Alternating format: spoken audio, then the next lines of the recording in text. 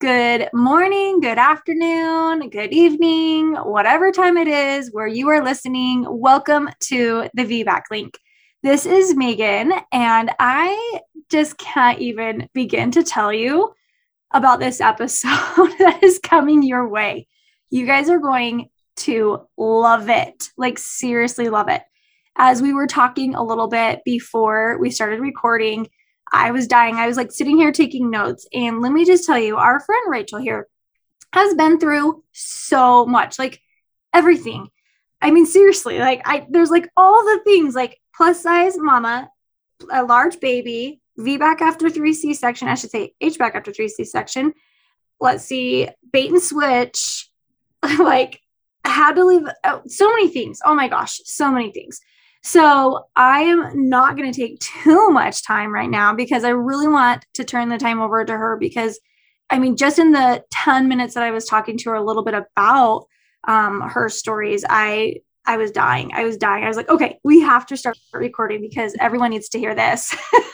So we are going to dive into it. But of course, I have a review of the week. And if you have not had a moment to leave us a review, we would love it. We would absolutely love it. You can leave a review on Apple Podcasts, Google Play, I think maybe Spotify.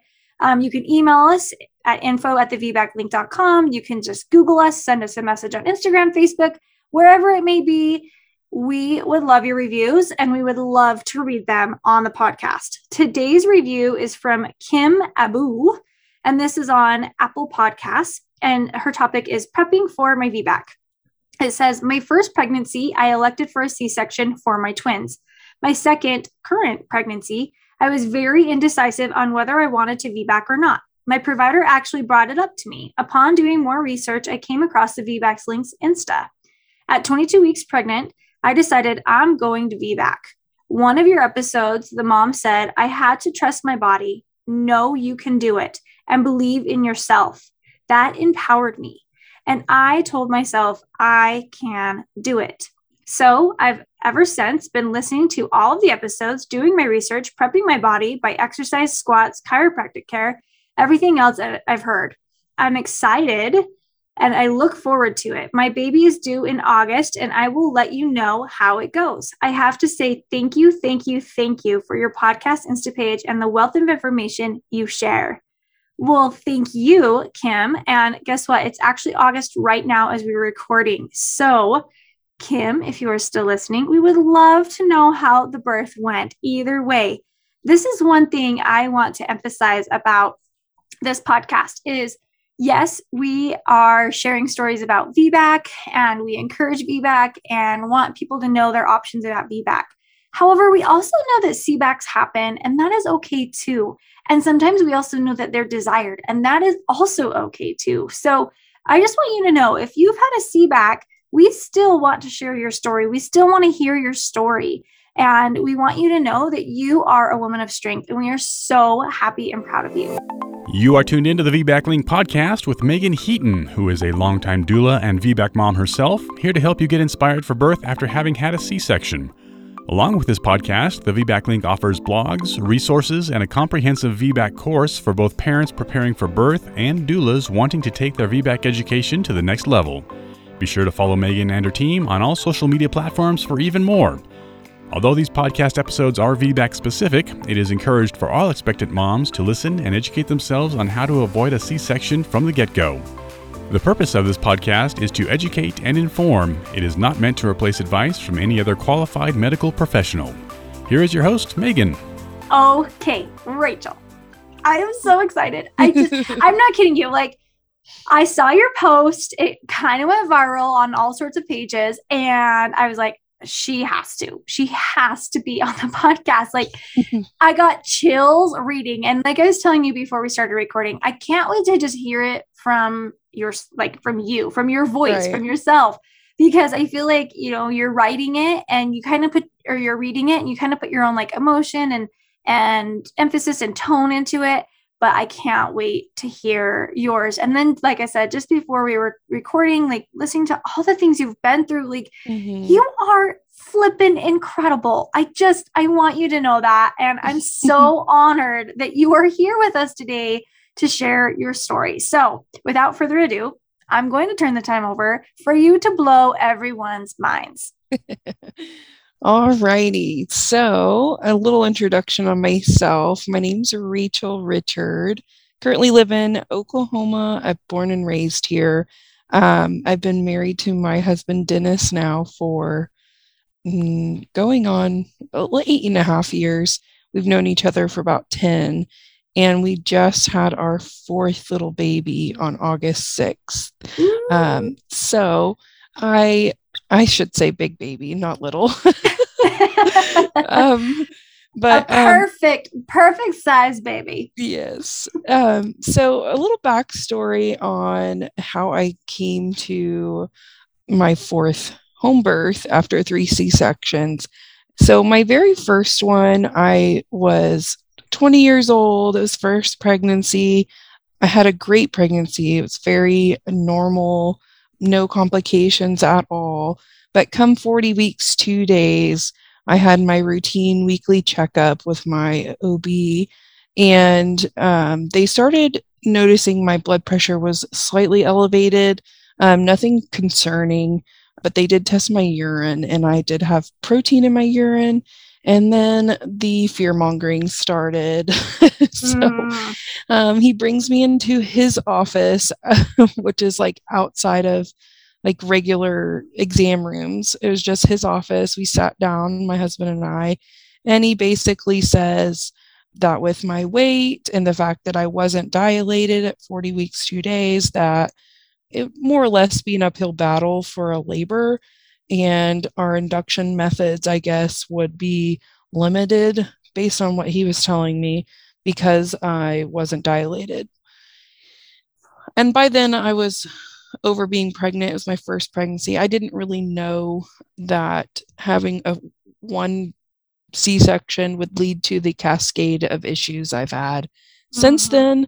So unfortunately, I was like, yeah, let's have a baby. And 2.5 hours later, after my appointment, he quote unquote fit me in after the twins. So I literally drove directly from the doctor's office to the hospital, and they started prepping me essentially for the delivery. Completely like no complications. It was a great delivery. I had no negative feelings towards it. I was happy I had a baby. I had a great recovery. I was up and doing everything normal after baby. Probably within 2 weeks, I felt like it was great. I do have an apron belly, so I did have some just discomfort. Like I couldn't lay on my sides and things like that. I basically lived in the recliner for the first few weeks, which is fine, but great baby. And she was only 6 pounds, 9 ounces. Oh, She's teeny. tiny. And so I was a 10-pound baby. All my mom's babies were 10 pounds. So we were expecting a larger baby. But all of her ultrasounds were in office by my OB. So I never had like an actual tech do any of those. So all of his measurements were not accurate, and he stopped measuring her like 34 weeks or whatever because she was just in weird positions. So we really don't know when she stopped growing or if she really tracked to be that small. Not really sure. And it's possible that I did have preeclampsia and she did have some delayed growth there, but who's to say? Maybe she's just a small baby. But anyways, other than her size, I mean, it was a great pregnancy. She was healthy. We had some breastfeeding issues, but otherwise, she was great. Fast forward to my second pregnancy, they are 2 years and 10 days apart. So I waited a little over 15 months and got pregnant with my second. Great pregnancy. I was actually researching midwives, got away from several midwife groups due to my BMI, which I understood. It wasn't a big deal. They have regulations they have to follow. It's whatever. But they did refer me to a VBAC friendly, size friendly provider. And I had a great experience with her. I still like her to this day. I just have some issues with the end of my pregnancy because I was bait and switched. Unfortunately, I was one of those people that had a great experience, was told I'm going to have this most amazing VBAC ever. And then come 38 weeks, she pulls out her VBAC calculator online. Oh, Just like yeah. your chances of a VBAC are less than 25%, blah, blah, blah. All because my weight, After my previous 38 weeks, C-section. like Yeah. at And 38 then weeks. yeah. And then she was like, well, and I like my VBAC moms to deliver by 39 weeks, and you haven't started dilating yet. And so your body's, basically the same spiel as the first one, that my chances are a lot lower because my body isn't ready, blah, blah, blah. He was also larger. I was seeing a perinatologist the entire time because of my suspected preeclampsia that happened 2 hours before my first child's delivery. And that is tracked on all my records. So they had me see that doctor just to make sure I didn't have it again. I didn't. I had to take a lot of their testing more than once because I feel like they were looking for an issue based on my weight, that, I was going to have gestational diabetes or preeclampsia or whatever. Mm-hmm. And I never had any of that. It was a perfect pregnancy, perfect baby, never had any issues. I did have a lot of NSTs, a lot of ultrasounds with that pregnancy. All of them were normal. Do And you then, feel like looking back, those were maybe some red flags, or do you feel like they were all um, warranted? I going from my third pregnancy, honestly, that was the reason. All those they were unwarranted. I felt like they Okay. were excessive Uh-huh. and Yes. Seems like a lot. unnecessary. Like, I get it that you're wanting to do that, but once you start to see that there's nothing wrong, I feel like they should have stopped. But I felt like Mm-hmm. they got more frequent. and, Mm. and several of the appointments I intentionally didn't go because I was just like, I literally had one a week before and everything was fine. I feel fine. Nothing has changed, kind of things. And it was really more annoying to me Mm-hmm. because I wasn't working at the time, but I had another child at home who was less than 2 years old, and I had to find childcare because my husband was working. Like, to me, it was just, or bring her with me, which is like chaos. So that was very annoying. And that's kind of what led me to my third being unassisted. But delivery of my second, basically at 38 weeks, she's like, you're not dilated. I'll have you come in again and we'll check you at 38 and 5. So it was Monday at 38 weeks. And then on Friday, she checked me again. Of course, nothing had changed magically in 5 days. And so she's like, well, and I like to deliver by 39 weeks, blah, blah, blah. And I was just like, are you serious? Like, I don't have a chance. I cried in her office and I was very upset because I felt like I was bait and switch. I didn't know that terminology at the time, but I was like, you've been telling me all these rainbows and butterflies for the last 38 weeks, and now the whole script has changed. And I was just very blindsided by it and Mm-hmm. very, like, not, I, there was a term that I used to use, and I can't remember what I used to say. It'll probably come to me in a little bit, but I was devastated basically because I researched this lady. I had, like, gone through and I was like, I'm getting my vaginal birth. I'm getting it. Like, Mm. what is going to happen this time. And unfortunately, I felt like all my options were stripped from me and that the only option I had at that point was another C-section. And I was so devastated. So at 38 and 5, she basically said, we're going to schedule you for a C-section on Monday. And then we get home, and it's probably, that appointment was like early afternoon. And I get home, we started talking with my husband, and I was just like, you know what?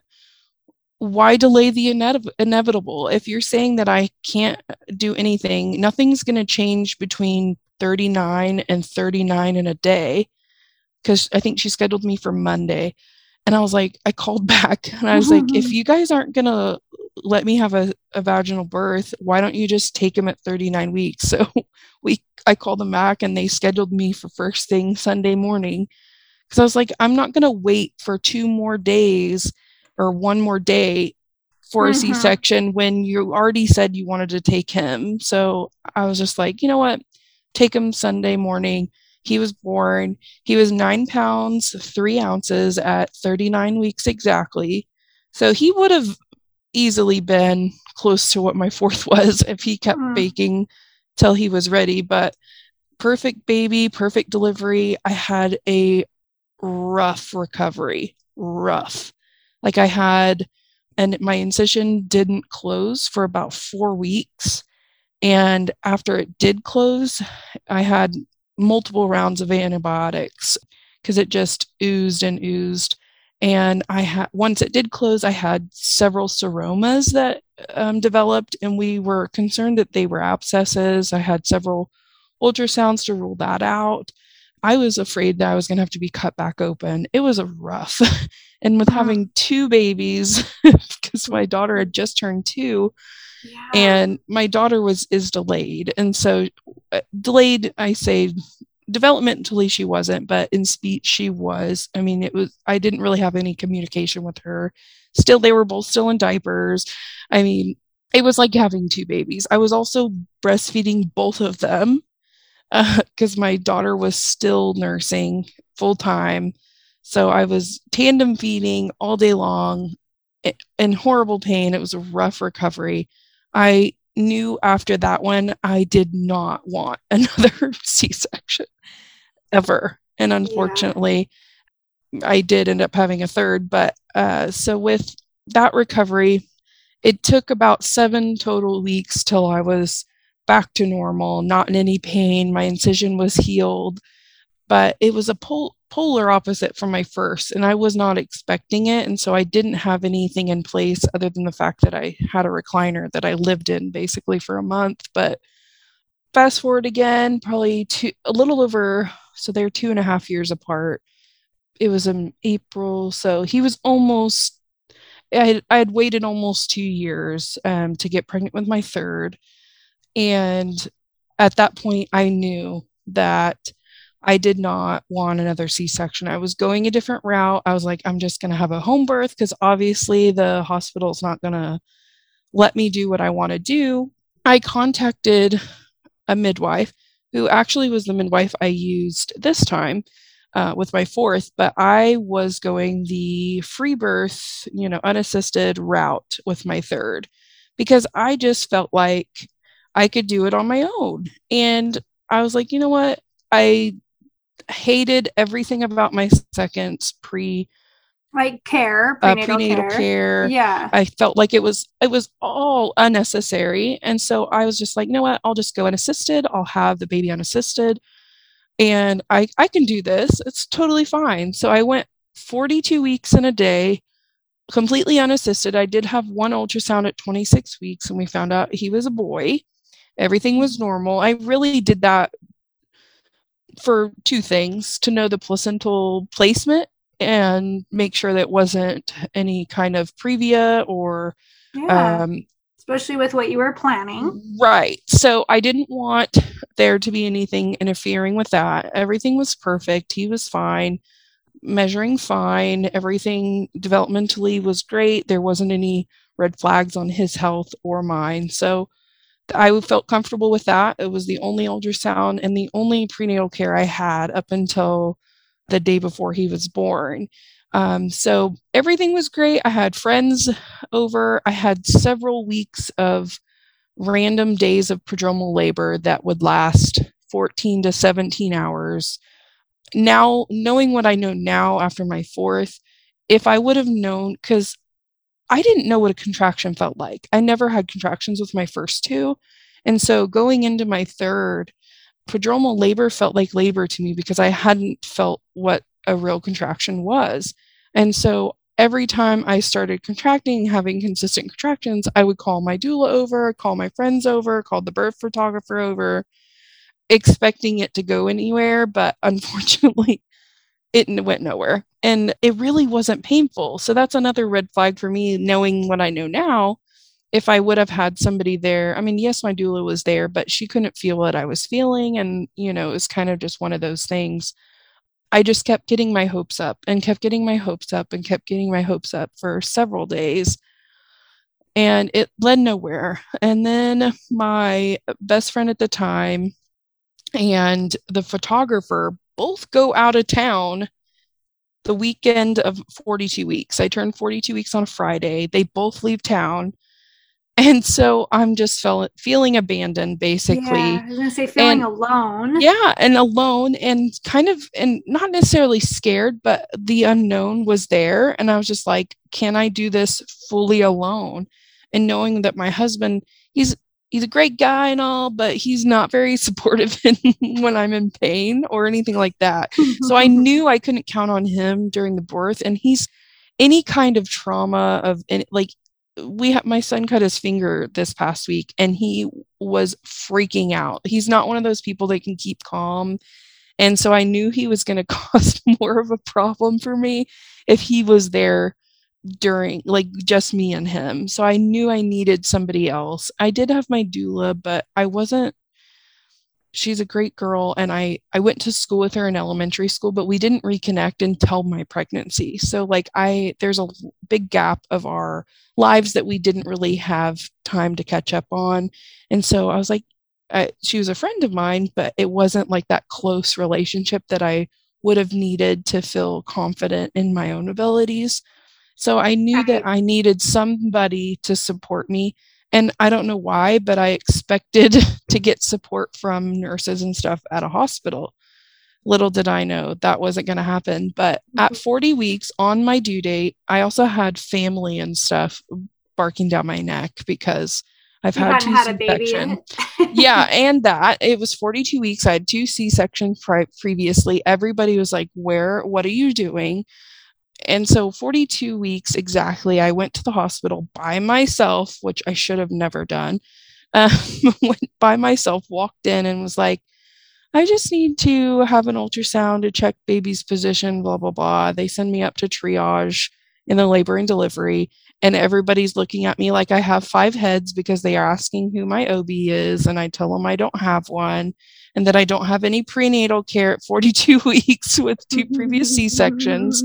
They think I'm a nut job.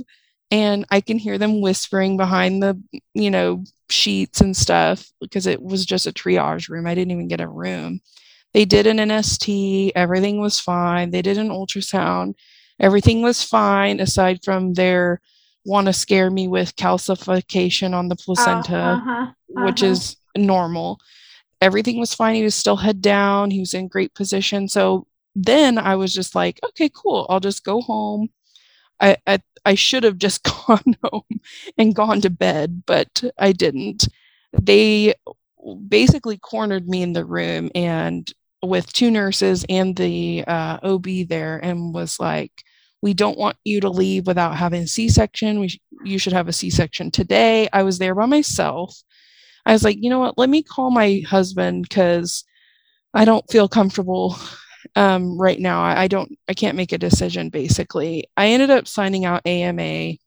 I told them that I was going to go to another hospital that I had delivered my second son at. And so I was like, you know what? I'm just going to go there. They're going to allow me to have a VBAC. Everything will be fine. No. So I get to the hospital, checked in. I'm in a labor and delivery room. They check me. I'm a 3.5, which is the most I've ever been dilated. And I was so happy. Like, I was like, Yeah, it's a yeah, it was a great great, starting point. right, right. I thought so. And the nurse even was like, that's good.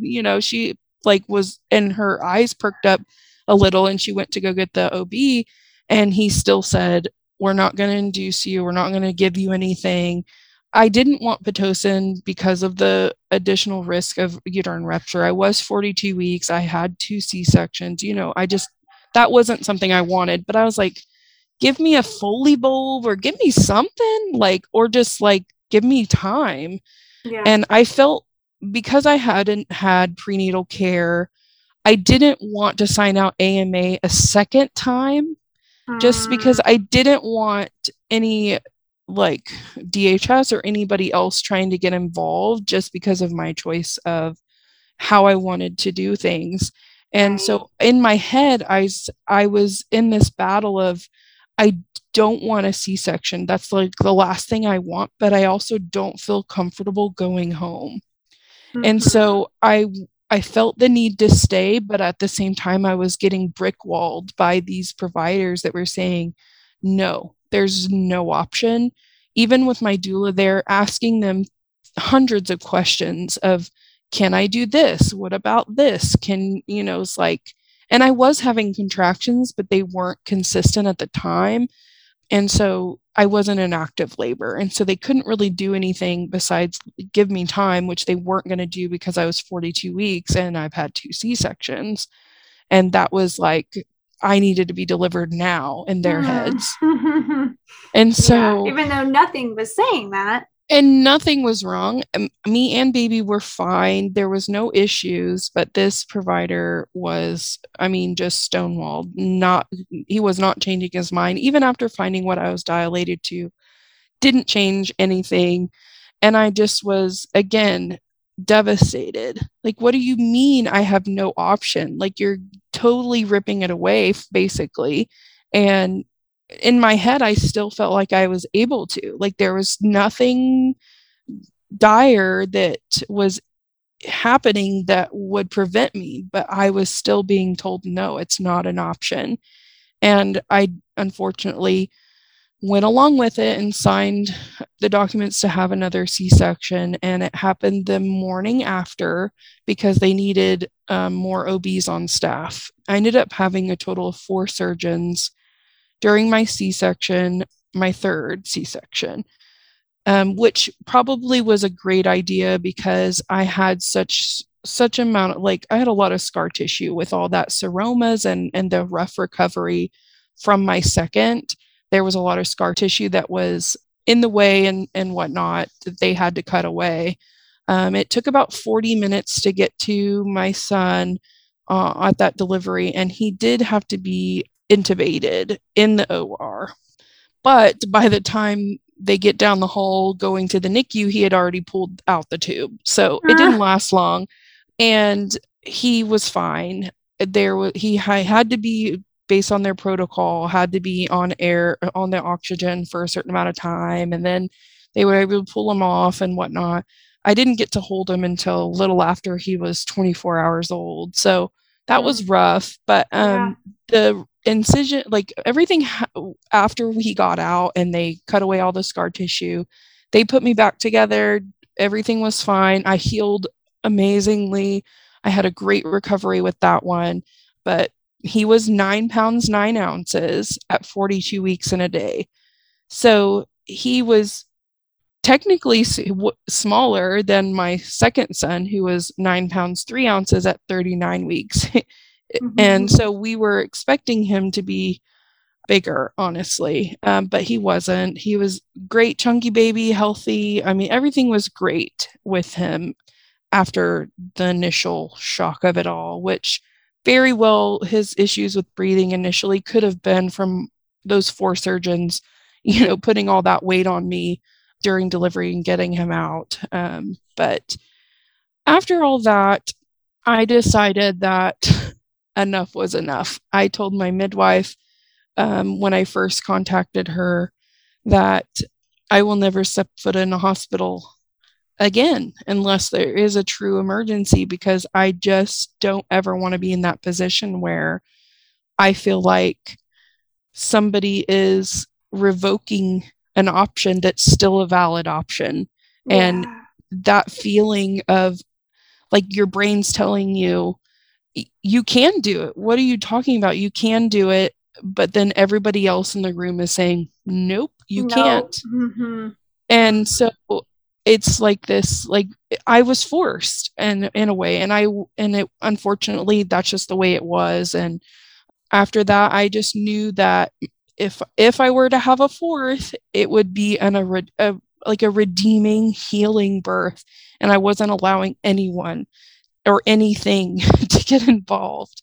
So it was November of last year, I found out I was pregnant. I was actually going through a weight loss program because I was planning on having weight loss surgery. And I found out I was pregnant. And so we put all that on hold. And I contacted my midwife immediately. And she said basically that there's nothing going to get in the way. She was totally on board. And she tells me now that in a way, even though I didn't hire her for my third as a midwife, she felt like she failed me in that birth because she wasn't involved in the end. And if she would have known that I was in that position, she would have stepped in.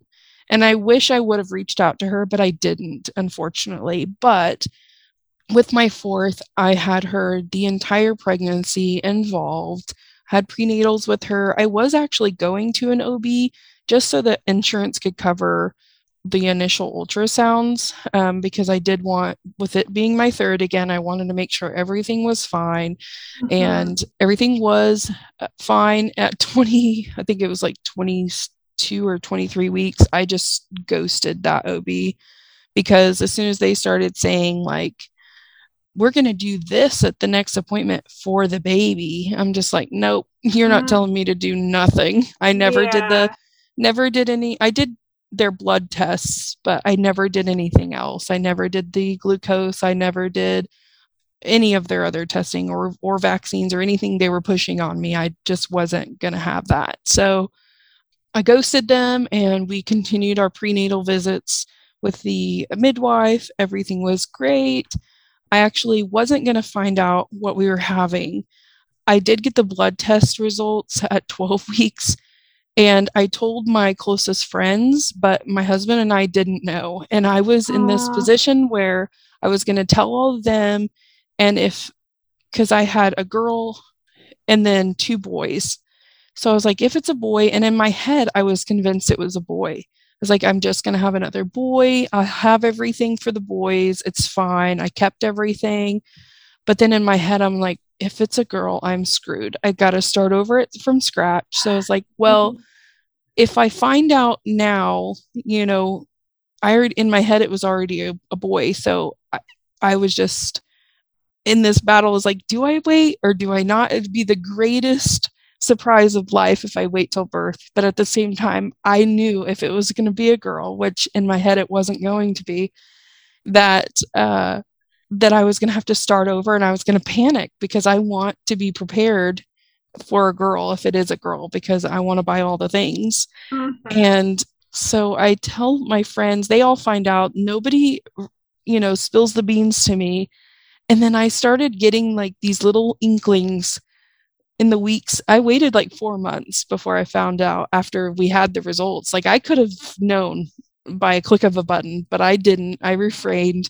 But I started getting these little inklings of it might just be a girl. Like I found a massive amount of clearance girl stuff for like $1 each at Walmart. Like little things I'm like, it might just be a girl. And I bought all of it. I was like, it's probably a boy, but I'll buy it all just in case. Just in case. Yeah. And so all my friends are like trying not to give it away because I told them all, if it's a boy, it's fine. I'll still use them. Most of it was like towels and things like that. And I didn't know anybody having a girl. So I just, whatever, I'll just donate it if it's a girl.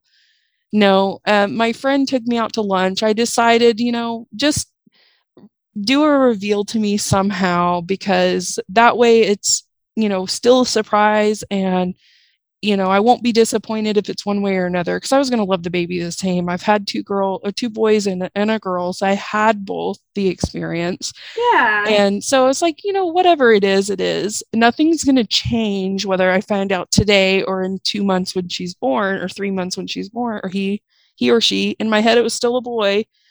My friend took me out to lunch and called the bartender over to make she went over to the bartender and had them make a virgin drink in the color that it was going to be. Oh, that's and cute. So we went to lunch and she took a picture of me.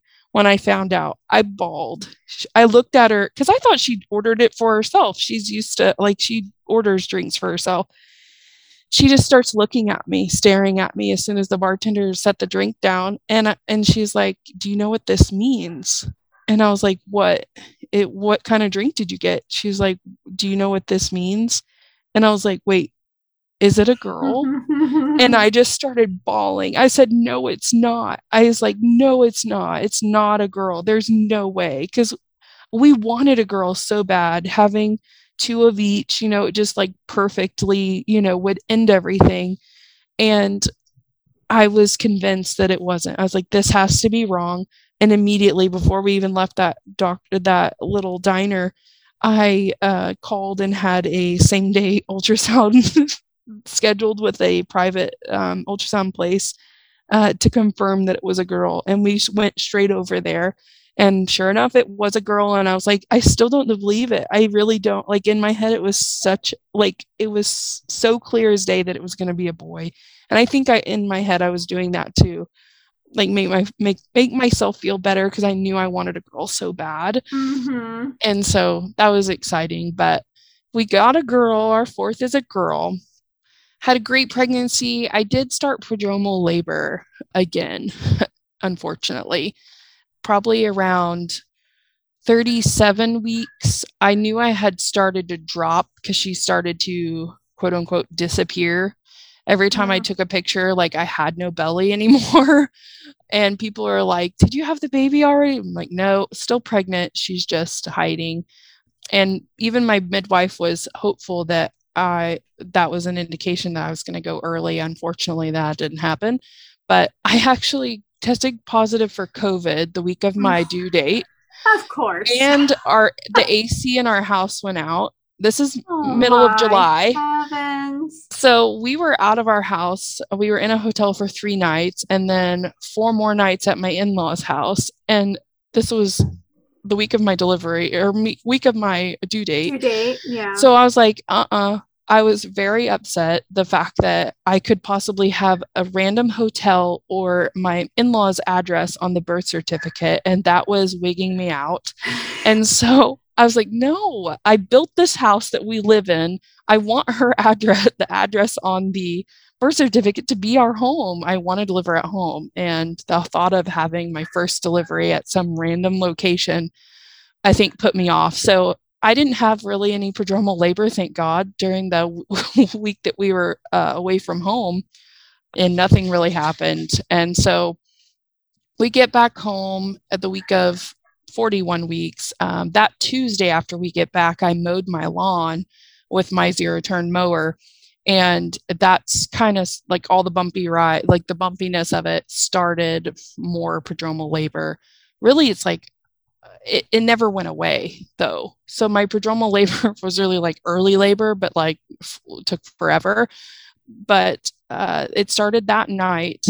The next day, I was 40 weeks and what was that? 40 weeks and 4 days, I think, on a Wednesday. I had a little baby shower with my office at my real estate office because I'm a real estate agent here locally. And we had a little baby shower that week.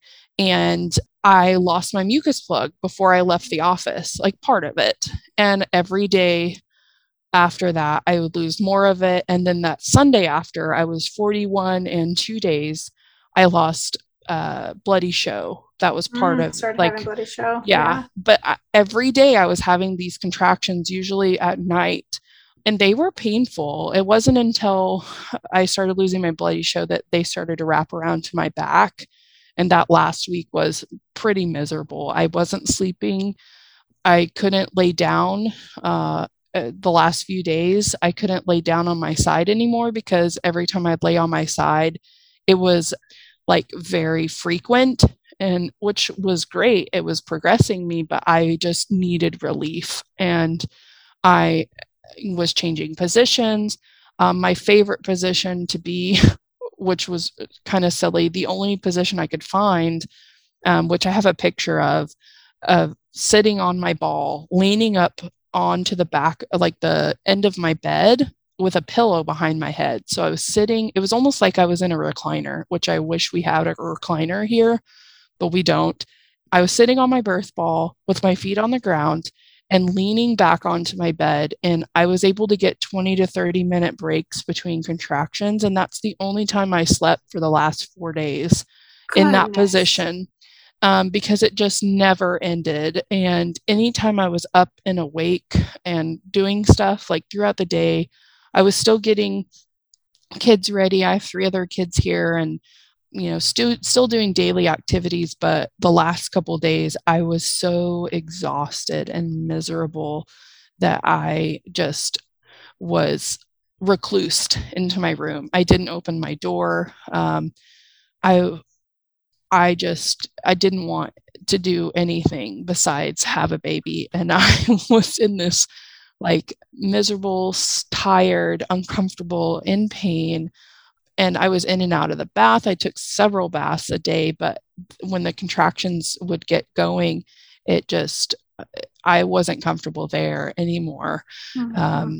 And so it wasn't until I'd have to look back at my text messages with my midwife, but 2 days before I actually had her, I really thought I was going to go into labor because I just had this shift in feeling where I was having a lot of back labor, a lot. Like it was only happening in my back in a way. Like I could handle my like front cramping, but my back it just was incontrollable. Like I just wanted to cry. No position was comfortable. Same thing. I couldn't sleep.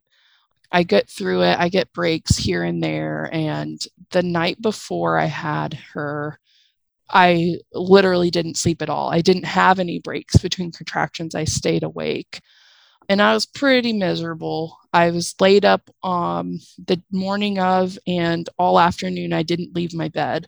I put on those little diaper things. I didn't even care. I was going to Mm-hmm. pee on myself. I didn't care. I didn't want to move. I just sat on my bed and leaned up against some pillows and this like rubber dinosaur thing that my kids had. It was kind of in the shape of like a peanut ball. It's like about the same size, and I would lean up against that and my wall on the wall on my bed, and I basically sat there for hours. I basically laid there watching TV and just contracting the entire time. I never like I was moaning through some of them, but it wasn't until I got up to go to the bathroom that I felt like I felt something, and I was like, that's weird. I get up, it was probably about 1 o'clock. I go to the bathroom and I wipe and I feel my bag bulging. Feel it. Oh, Yeah, feel yeah. it bulging. And it wasn't all the way out, but I could feel it there. And I was like, well, I texted the midwife and I was like, probably should come over because my bag's bulging. And that was like my first for sure sign that it was happening soon. And that was the first time that I was like, okay, the end is near. I can like start to feel excited again because I was just in this dread of in between contractions of just no relief and annoyed that it was taking so long. But it was Mm-hmm. 42 weeks in a day, finally feeling some progress. So my bag starts bulging at like 1 o'clock. Um, and I'm excited, telling everybody, updating everyone. And then probably about an hour and a half later, the midwife gets there. She's trying to get me into like a good mental state, getting all the kids out of the house. My dad ended up taking the kids, my other three. My roommate here took her two boys and they went fishing and did some other stuff, got out of the house. And so that really helped with the chaos. I was able to relax a little bit more. It got quiet. I turned on music. I was in and out of the bath. I just couldn't get comfortable. I really wanted a water birth, but I was really just trying to focus on following my body and listening to what I needed and getting comfortable where just trying to get comfortable where my Wherever body you was. could. Yeah, Yeah. really. And the only place again that I could get comfortable was on my birth ball, and I spent pretty much the entire time there. My midwife did leave and sat in the driveway for a little bit because she feels like in a way that birth is to be undisturbed, like as far as like her presence, she sometimes feels like it doesn't need to be there, so she did sit in the driveway for a little while just to give me time alone.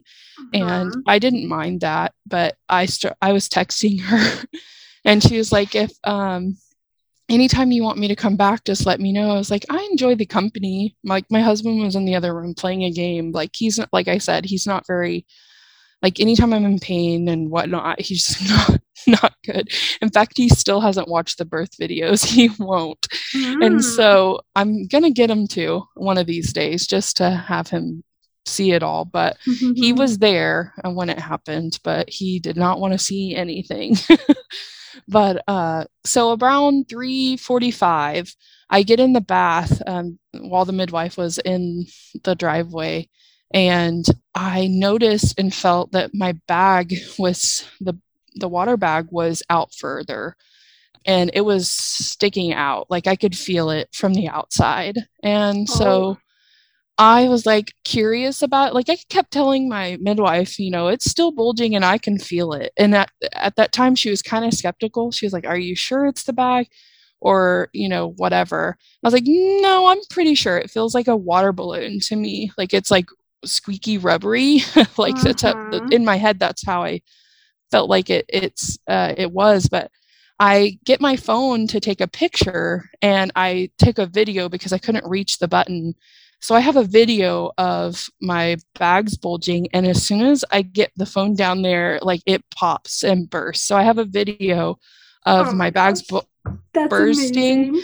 Yeah, so I have a quick video of that, and I was like shocked. But yeah, it was, and I posted that before the baby was even born on our unassisted group on Facebook. And everybody was like, "Oh my God, I've never seen that before." A lot of people haven't even seen like a bag.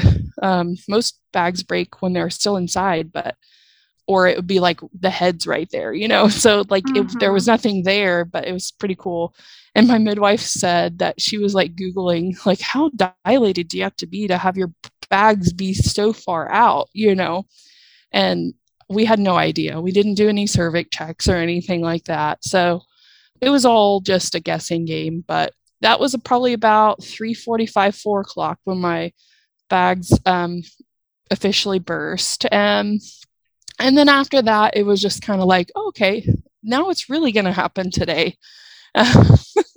And again, I wasn't really like crying or like in a lot of pain. I mean, it was uncomfortable, but like I had a very like to me, in my head, vaginal delivery, I guess because of like the media and all the videos and stuff I've seen, I thought I was going to be more vocal and in a lot more pain. I thought it was going to be more exaggerated than it was.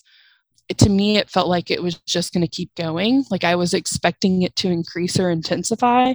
But I think also that the days and days and days of prodromal labor kind of numbed me to it all, maybe. I don't know. Mm-hmm. So in my head, I was like, I've got a long ways to go. Like, this is not that bad. But my midwife started to notice certain cues as I was laboring, like different sounds I was making and things like that, that she knew that we were getting close. But again, to me, it was all the same. It was no different. I couldn't distinguish one contraction was more intense than the other or anything like that. But I just sat on my birth ball, leaned onto the wooden vanity I have in my bathroom, and the crease of the wood on the shelf was hitting me in my palm, kind of like how people use the comb technique. And that's Mm-hmm. kind of like how I used it in a way to kind of like counter any kind of pain I was feeling. And my midwife was sitting in front of me. She actually had a folding chair. We got her, and she was sitting in the shower. We have like a curbless shower. She was just facing me and taking notes. And her assistant was texting with her, and she was just giving her updates, which I have all those screenshots. It's really really cute to see, like she's a warrior. Like they were just hyping me up through text. It was so cool.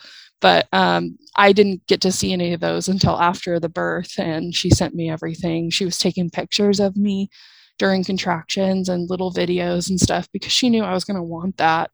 But also it was helping her little intern, learn through my experience too. So we get through probably it was probably 8 o'clock ish by the time I was just like couldn't get comfortable. I felt like I needed to get off the ball. I was going to get in the bath. That lasted all of like 3 seconds and I drained the water. I was like, not going to happen. I couldn't sit. I couldn't lean. I couldn't do anything in the water. I was not comfortable. So immediately got out. I tried to sit on the toilet and the contractions are way too intense. I couldn't do it. I was like, I wanted to crawl up the wall. I had my husband lean in front of me and I couldn't even get up off the toilet because every time that's when I knew that things were progressing really fast and I needed to get comfortable like as soon as I could. And so I tried to sit back on my ball and I was comfortable, but I felt like the pressure, I needed to get off my butt. And so I moved on to my bed. And as soon as I got on my knees and pillows in front of me, I just started feeling the urge to push. And that it all started probably about 9 o'clock, 9:15. And I only pushed for about 15 minutes. The last 5 minutes or so, her head was out, but we were trying to get her shoulders out. And my midwife reached in just to check to see if there was cord around the neck or anything like that. And there wasn't a cord. But as soon as she stuck her couple fingers in to check for the cord, her shoulder popped out and she just shot out. And that was at 9:31. She was born, and immediately following her was probably my midwife says like 3 gallons of water. Like just came in waves. And unfortunately, I didn't have a mattress protector on my mattress, so that was a regret. But it's fine. They used literally every towel in the house and every Chuck's pad that we had left, and it was still seeping through my bed. They tried, but as soon as they got her out, she was fine. She was crying right away. But when I went to turn over from my knees to my back, I turned over without them realizing that I was turning over, and my midwife was holding the baby. And when I turned over, her cord snapped. And so it was kind of this like quick, frantic, like get the cord clamp. It was like Yeah. my husband was standing in the corner, and I just remember looking at him. He was panicked. He was like, oh my God. He was traumatized from the last 3 C-sections, Yeah. with my third, when he followed the baby to the NICU, he, turned to me and said, please don't die. Like he was traumatized. Oh, So yeah. I think after my third, I knew that not only could I not have another C-section, I couldn't put my husband through it. And so I felt bad in the moment after my fourth was born that I was now traumatizing him again. But this time was all under control. They just got the clamp. It was fine. As soon as I got turned over and they moved the baby to me, like within 5 minutes or so, 5-10 minutes, my placenta came out. Everything was fine. Everything went great. I didn't have any bleeding really. I mean, I barely tore. And probably about 30 minutes after she was born, we weighed her. We all took our Oh, guesses, and I was guessing like 9-7 only because my birthday is September 7th. And I was like, yeah, my boys were 9, I'll just do kind of in the middle. And no, my midwife, from the moment she came out, was like, this is an 11-pound baby. oh And my I gosh. said, no way, absolutely no way, 11-pound baby. And everybody else in the room was like guessing in the nines, low tens. We get out the scale, and sure enough, she's 11-1. And my midwife is like, I told you. See? And I didn't believe it. After the midwife left, I had my husband hold her and weigh on the scale and then put her down and weigh on the scale again. And sure enough, she was 11 pounds. And I was like, what? What? I was like, did I really just do that? And didn't even really tear. I mean, a few Oh, so days, amazing.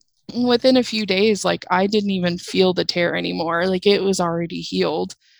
And so, yeah, I just had like the most amazing, honestly, it took me several days. It still doesn't hit me really now, but like I had the birth that I've always wanted. And I feel like I was expecting it to be worse. I know that sounds weird, but like I was expecting me to have to like scream or cry or be in like excruciating pain. I was expecting there to be more going on, but it was like this not out of body experience, but like I felt like I was living like I was living through maybe it is out of body. Like I was expecting more of it. And I was like, after it was done, I was like, that's it, like that's all That's that, all? I Wait. mean, yeah. And I was expecting, I just was expecting more. And I don't know why. Maybe it's just because in my head, I've worked it up, for so many years, Yeah. expecting this. And I watched so many birth videos and things like that. And I just wanted it so bad, but in my head, it was going to go such a different way. I mean, Mm-hmm. it was great, but I was expecting more, like more as in like it to be worse. Yeah, right, um, right. but no, I had an amazing delivery. The entire time I was supported by my loved ones and my midwife's assistant got there like 30 minutes before she was born. Like right when we were getting on the bed and getting comfortable in with the pillows and stuff, she came in, and it was like a perfect time because that apprentice assistant had also had 3 C-sections and a home Oh, birth with my midwife. So it was almost like I got to experience what she did, and she got to see it through another person. So it was, uh-huh. Yeah, I love um, it. yeah. And I think my midwife put it this way, is like she got to give it to me what she experienced herself with my midwife. The same midwife delivered her baby So at home. awesome. So So, we both got to get that experience, and it was healing for me, but I think it was also healing for her, especially because she had those preconceived beliefs about weight and things like that it would interfere with my birth, and it went fine. And she had had some fears lingering for that, and for her to witness it and to see that women like myself have just as much strength as anyone else. And I've shared my birth videos with people, and they are shocked that I am quiet and I seem calm, and I really felt that way. I didn't have any pain. I don't remember feeling any pain. I just remember feeling it burn during pushing. But it wasn't me pushing. The only push that I forced out was at the very end because we were concerned about her shoulders being stuck because we knew she was big by the time her head came out, because she mm-hmm. didn't have any molding or anything like that. It came out round as all could be. And so by that time, we realized that there was a possibility of her shoulders getting stuck, but no, they just came right out. She's fine. But yeah, it was just a very healing experience, redeeming in a way. I love that name, like that word. I feel like it Yes, was redemption for, absolutely. and people keep saying like, don't you just want to like rub it in all your providers' face? And I was like, honestly, I do. And I wish more women like myself could experience this, because I feel like so many of them are ripped away. Like the option is taken away, even though it shouldn't be. Yeah. Um, like I have friends that have felt this very same thing as myself, like that bait and switch, and even like personally, like locally, that feel like that they never got the option.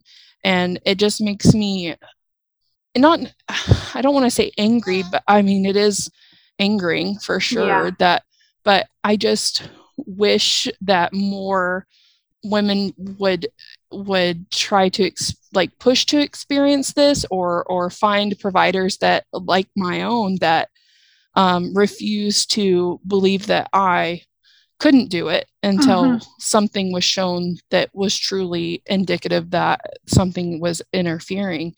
But because this option is taken away for so many women, it's like it's even more, it's even harder for those of us that push for it, to get it. And even less midwives are willing to take on plus size women. And I mean, I was over 415 pounds the day of delivery. And when people think of that, I mean, I carry it well. I'm 5'8". I'm very proportioned. I have no mobility issues. I have no pain or any issues with my joints or anything like that. I'm very healthy and strong, but my weight is my weight, and my BMI is what it is. And that's what providers see. They don't see my body. They don't see my abilities, my physical strength. They don't see any of that. And unfortunately, for many women, it's the same. Even with mobility issues and things like that, it doesn't interfere with your cervix. It doesn't interfere with your uterus and the, biology of birth in itself. And I wish that wouldn't hold people back. Yes, there are risks associated with your weight and being bigger, but there should be more than just the number that predetermines how you Yes. should birth. And unfortunately, with a lot of providers, even midwives, it is about the number on the paper. Mm-hmm. And I'm grateful that my midwife refused to just see the number, because she knew what I weighed. I told her, I was honest, and she knows me and my ability. I have 3 kids. I'm active with them. I can squat for days. I will squat you. I will squat competition you and beat you. Like, I just have like strength in my body that, regardless of my weight, I have ability to do more than the number on the scale. So, Yeah. um, but yeah, I I just, love that you said that, because like there is a slight increased rate or risk for BMI mhm, over 30, but that doesn't mean you can't do it. And even those risks being increased, it should be noted that like ACOG, RCOG, SCOG, like all those like still don't say that it means you have to have an automatic cesarean. It mhm, doesn't mean that you can't do it. And we actually have a blog all about it, and we talk about it. We have a plus size blog, and we'll make sure that it's in the show notes. But it is possible, and stand up for yourself. Like you're saying, like I'll take you on. Like yeah, don't judge a book by its cover. Like just because someone is plus yeah, size doesn't mean they don't have the ability to do what some mhm. people think is the unachievable. You know? Right. I mean, yeah, and not that that I think anybody should be their ability should be tested, because I feel Right. like um, Exactly. True. my body Yes. was Yes. tested over and over and over with my third, just being that my size. But like, I feel like there should be an obvious distinction between somebody that physically can't, that Mm-hmm. may have some, biological issues that it may interfere with. Maybe their pelvis was broken at one point, and things like that are seriously considered. But like, just because Mm-hmm. of my weight, just because of this, which is all an assumption, and unfortunately those assumptions somehow become fact, and that just because of a number, or my size or whatever, automatically means that my cervix doesn't work, or that my Right. uterus is incompetent or something. It's like, it doesn't make, in my brain, it doesn't make sense. Right. And yeah, that's what really like, I refuse to allow medical providers, or people in general, even family that had doubts about my abilities, and which is all out of fear, and Yeah. And pre that, uneducated. yeah, or just been misguided, Misrepresentation. or Yeah. yeah, or told certain things about, like, everybody that I've talked to is like, oh, I thought you always have to have a C-section after you have one, Mm-hmm. that Mm-hmm. once a C-section always a C-section. It's like, Right. no, my midwife herself has delivered a home birth after 7 C-sections. It Mm-hmm. happens. Like, her Mm-hmm. body didn't forget how to birth. It just was not given the It was chance. doubted. Yeah. Yeah. And Oh. so, and my midwife does more VBACs than, or home births. She'll even go to the hospital if you want to go to the hospital, but she does more HBACs than regular first time moms, or repeat vaginal births. Like, that's her, she takes on people that nobody else will take on, because she wants to be that outlet, and she has this heritage midwife training that she's doing to kind of extend her knowledge and her outreach to more midwives so that they will start Yes. taking on and she educates on the true risks of VBACs and things like that, and that they aren't to be feared. And a lot of people have a lot of fear, like somehow that every time a woman births after a C-section that her uterus is just going to explode or something. It's like that's just not how it works. And Right. she has a lot of insight and experience with VBACs that I just she's a wealth of knowledge, and I appreciate her so much for advocating for those like myself and giving us a chance when nobody Absolutely. else will. And so big huge props to my midwife for that. Oh, But yeah, it's just been an amazing experience. And sitting here with my baby who's 3 weeks old now, which to me it's gone by way too fast. I can see maybe a mm-hmm. week, but three is no. She's still little. She's had slow gaining after I had her because my milk came in about 4 days after she was born. I mean, she was a big girl. She was pretty chunky. She had a lot to lose. Mm-hmm. So Yeah. she did lose a little over a pound, but she's back up there now and eating like crazy, and she's healthy and great. Aw. Nothing wrong with her or myself. I feel amazing. I've been out and about since day 3 after I had her.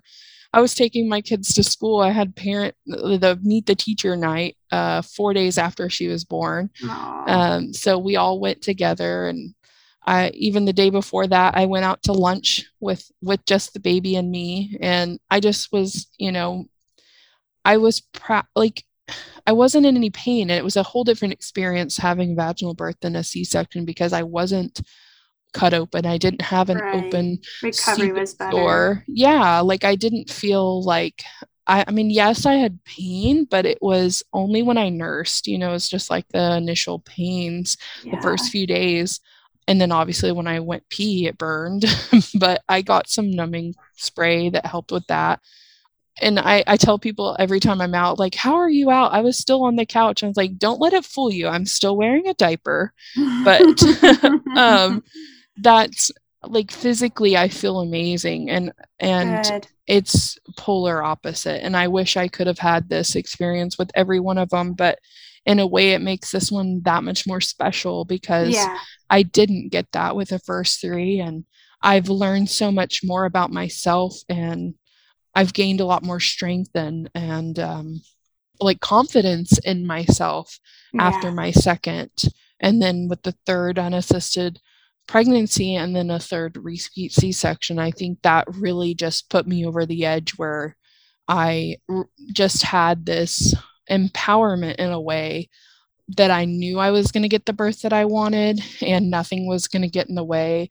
I just had this like it was a peace about it. And it was really hard the last a few days, especially just because I had such a long prodromal journey in the end. It lasted Yeah. over 2 weeks and I was just miserable. But that last day, I really started just to get that peace came back, It's like Good. it's gonna Yeah. You happen. It deserve was that. gonna happen. It was gonna happen the way it was meant to happen, and it just went.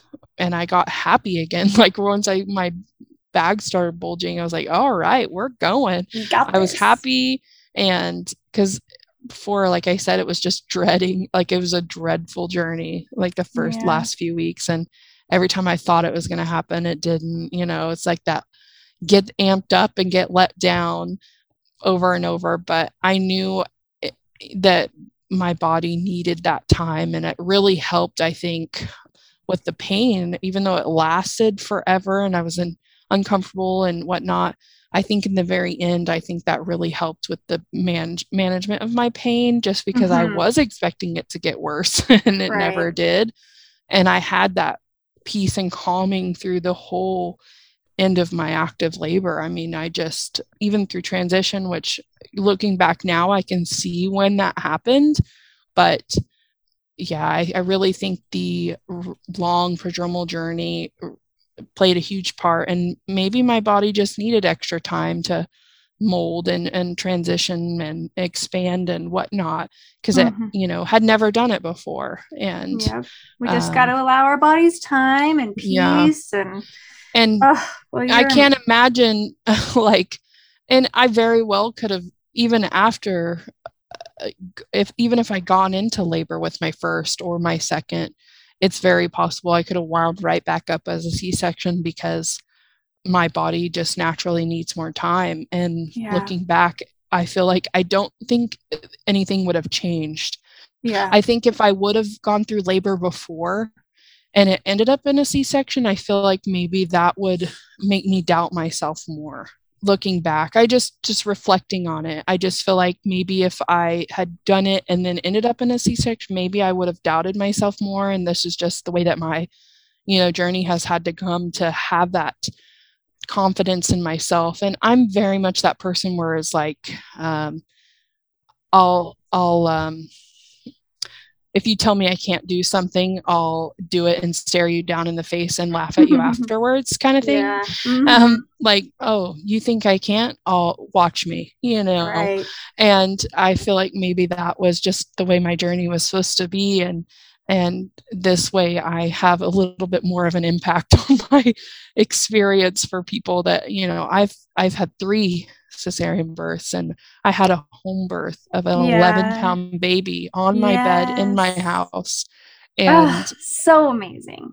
Amazing. Yeah, I just think it couldn't have happened any better. And I'm more than happy of how it ended up. And I would do it over and over again, but my husband's pretty adamant that he's getting a vasectomy and he's done. So, oh, well, hey, that happened to me too. It hasn't been scheduled and it hasn't happened. So, never know. There might be a 5th. So, well, if another one comes, you just let us know.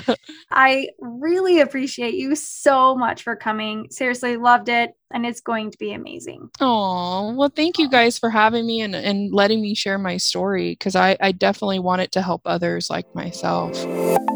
Would you like to be a guest on the podcast? Tell us about your experience at thevbaclink.com/share.